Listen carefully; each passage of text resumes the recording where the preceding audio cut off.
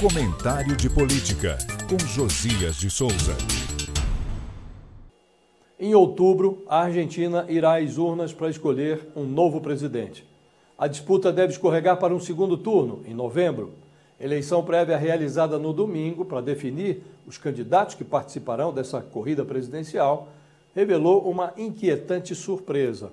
O ultradireitista Javier Milei despontou na frente. Exibiu musculatura política que faz dele um concorrente competitivo.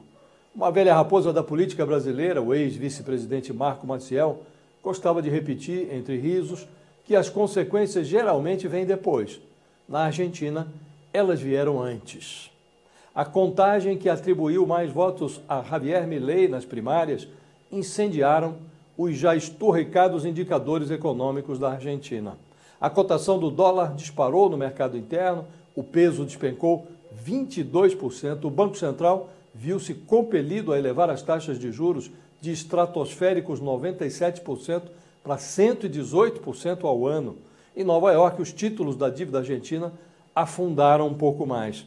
A Argentina inspirava medo nos investidores, passou a despertar pânico. Deve-se essa reação ao perfil piromaníaco de Javier Milei, um deputado de costeletas e pensamentos esquisitos, que diz guiar suas decisões pelo tarô. Na política, ele se declara admirador de Bolsonaro e Donald Trump. Formado em economia, se autodefine como anarcocapitalista, propõe a adoção do dólar como moeda oficial da Argentina, sugere o fechamento do Banco Central, quer tirar o seu país do Mercosul.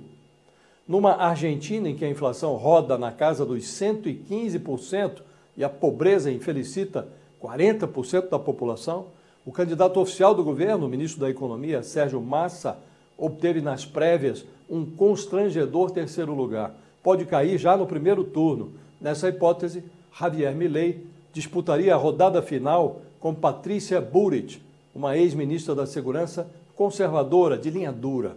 Se a ascensão do insondável nas eleições primárias de domingo serve para alguma coisa, é para demonstrar que parte do eleitorado argentino está propenso a chutar o balde. Esse melado respingará no Brasil.